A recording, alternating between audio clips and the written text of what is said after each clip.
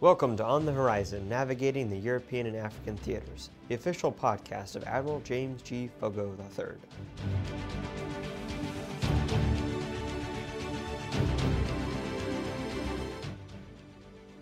In this November episode, Admiral Fogo and I will look to discuss the end of Trident Juncture 2018 and the successes and challenges of that exercise. In addition, we will talk about his time at the NATO Supreme Allied Commanders Conference and his time at Flanders Field.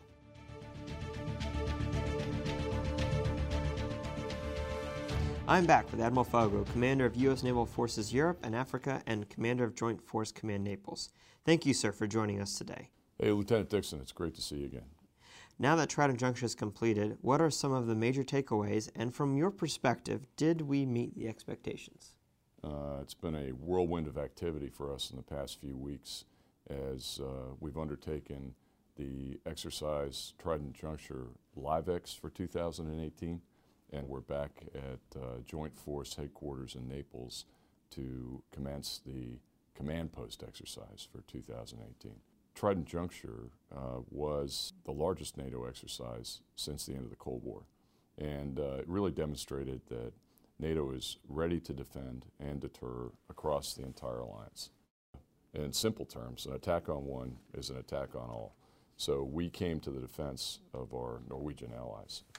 It really tested our ability to conduct a major collective defense operation from troop training at the tactical level to command of large forces.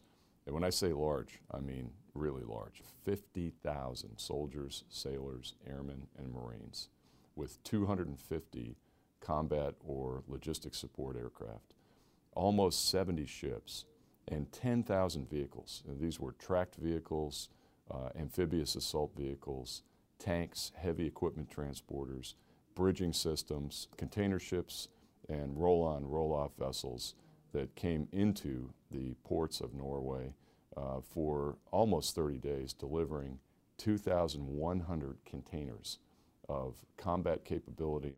The U.S. Navy's contribution to Trident Juncture was significant. Not only did we have the Harry S. Truman Strike Group up there, and they did a fantastic job, we also had the USS Iwo Jima Expeditionary Strike Group. When you look at the contribution of those ships, those Marines, all the personnel and support, and then the personnel that are here in Europe that are Americans who were part of Trident Juncture, it's almost 18,000 service members, 140 aircraft, 8 ships, and 900 vehicles. So absolutely impressive. One of the things that we took advantage of was the opportunity to do this in October and November. And I think in one of my last podcasts, and certainly in my public speaking while I was in Norway, I made mention of the fact that when I was in the States, people asked me, hey, why'd you do this in October and November? It's pretty nasty and cold in the high north at that time of year. And that's exactly why we wanted to stress the force. And we truly did get some lessons learned out of this. We gave the NATO alliance an opportunity to train with us and to be interoperable. And we demonstrated the global reach of that alliance. So if a campaign happens somewhere in the world, NATO has proven that it can move 7 equivalent brigades in about 30 days. Absolutely amazing. So overall, I think we exceeded expectations, and I was very happy with the success of the LiveX portion of Trident Juncture. Admiral, thank you for giving us that overview of Trident Juncture from the commander's perspective. How was it working with the Norwegian allies during this exercise?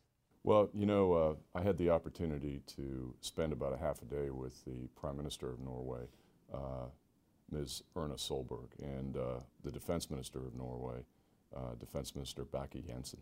And they were fantastic. Norway has something that they refer to as a total defense concept.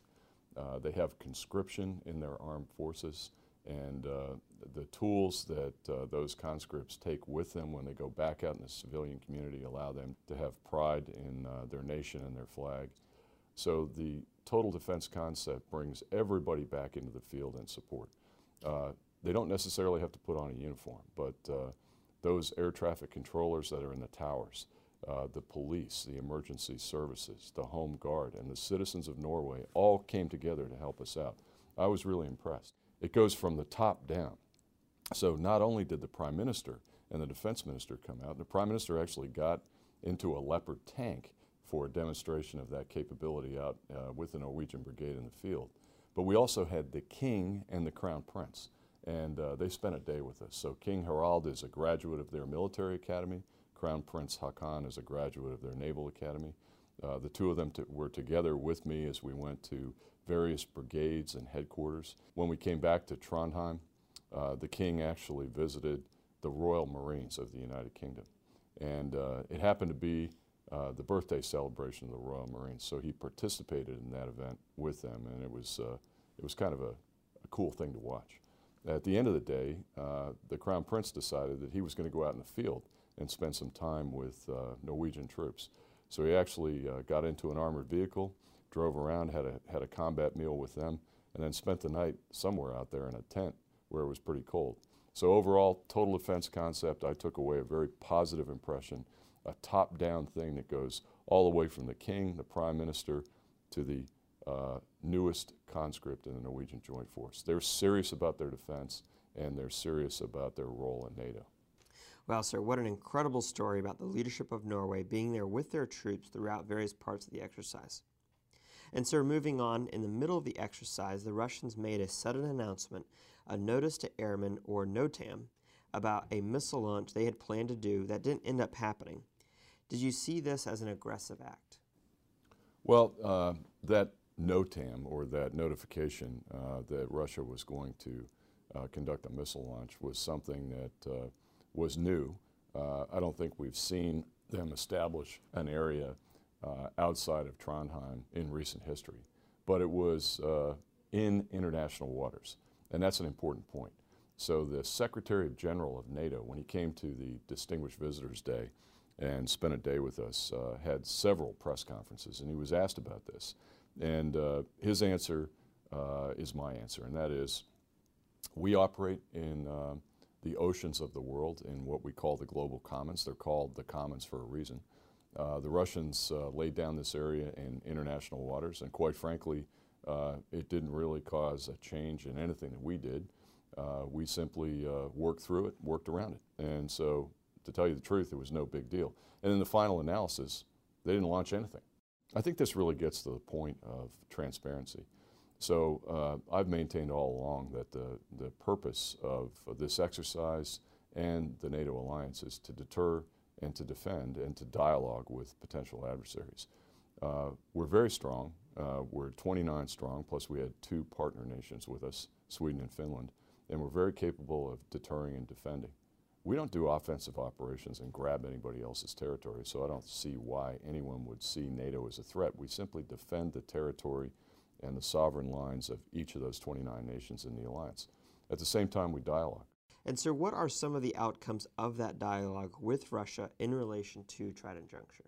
Russia is a member of the Organization of Security Cooperation in Europe, a treaty called the Vienna Document, and in line with that treaty, they're authorized to have observers at large exercises like this. So we invited them to come, and they actually sent 2 observers who were there for the preponderance of the LiveX period, and they pretty much saw everything that we were doing. I wanted them to see the capability and the capacity of NATO, and I think it was impressive. If I were them, I would take a message home that NATO is strong, don't mess with NATO. At the same time, we've got General Scaparrotti, who's had several conversations with the Russian Chief of Defense. I think that's a good thing. It avoids mistakes and miscalculations. One last thing on dialogue, and I think this was brilliant. The Secretary General came for the Distinguished Visitors Day, and then he returned to Brussels. And the following day, NATO convened a meeting of the NATO-Russia Council. They have an observer ambassador and a delegation to NATO. They were able to come into the room with the Secretary General and his team of the international staff and the international military staff. They were able to talk about areas in which we agree on and areas that we don't agree on. And I think following that big event during the Trident Juncture LiveX was absolutely the perfect time to do that. There still are incidents out there of unsafe or unprofessional conduct. It didn't happen in the area of LiveX in Norway for Trident Juncture, but during that period of time we had an interaction which you saw on international reporting and media, and that was not a professional or safe interaction. So completely unsatisfactory and the type of behavior that we want to avoid in the future. So overall, I think we sent the right message: deter, defend, and dialogue, and we certainly gave the Russians an opportunity to see NATO at its finest. Now, so you recently returned from Belgium. Can you tell us about your time at the NATO Commanders Conference there, and also about your time at Flanders Field during Veterans Day? Yeah, as I headed back from Trident Juncture LiveX, I had the opportunity to attend the Supreme Allied Commanders Conference in Mons, Belgium. And that's something that he does a couple of times a year, where we get all the component commanders and the leadership together to discuss issues and future plans and future exercises. They ended on the weekend on a Friday, and Sunday was Veterans Day. And I was asked by a commander of European Command to participate in Remembrance Day, or a ceremony commemorating the 100th anniversary of the signing of the armistice that ended the Great War, World War I. And you may know that war is sometimes referred to as the war to end all wars. Now, we know it did not. The conditions of that war and the Treaty of Versailles led to the conditions that brought about the Second World War. But millions of combatants participated in the First World War in the trenches, and millions of young men and women died. An entire generation was affected. And so it was a great honor for me to go to Flanders Fields, where there are probably 364 known graves and about 41 other unknown soldiers buried there. One naval officer, Lieutenant McLeish, who was shot down in his Sopwith Camel during that First World War. And sir, if I'm not mistaken, you have a personal connection to Flanders Field. Can you tell us more about that? I had two grandfathers that fought in the trenches in World War I. They were part of Commonwealth forces. They were Canadians. And the connection to Flanders is the poem Flanders Fields, in Flanders Fields. It was written by a Canadian lieutenant colonel who was actually a doctor. His name was John McCrae.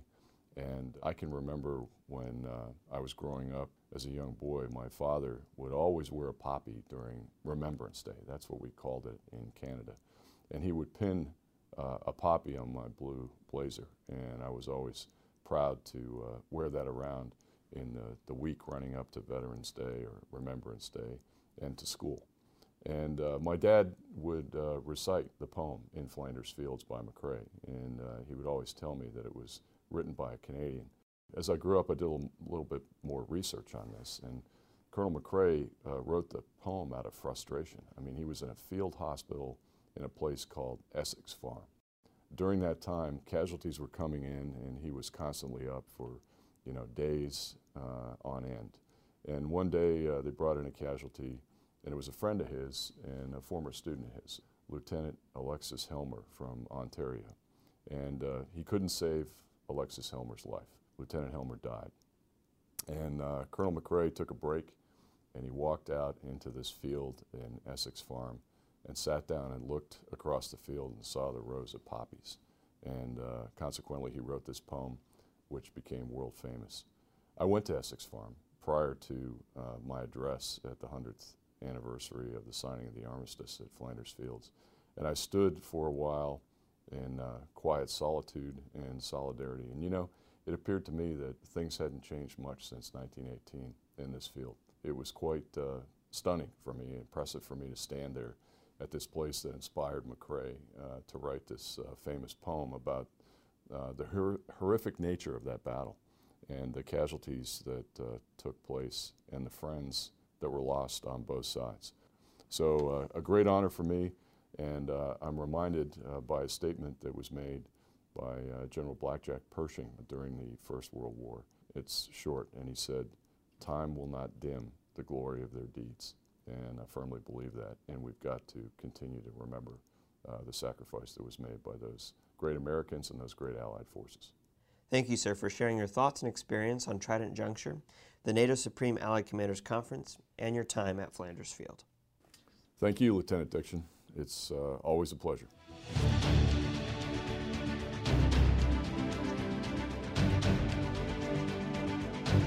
We hope you have enjoyed our podcast, On the Horizon, Navigating the European and African Theaters.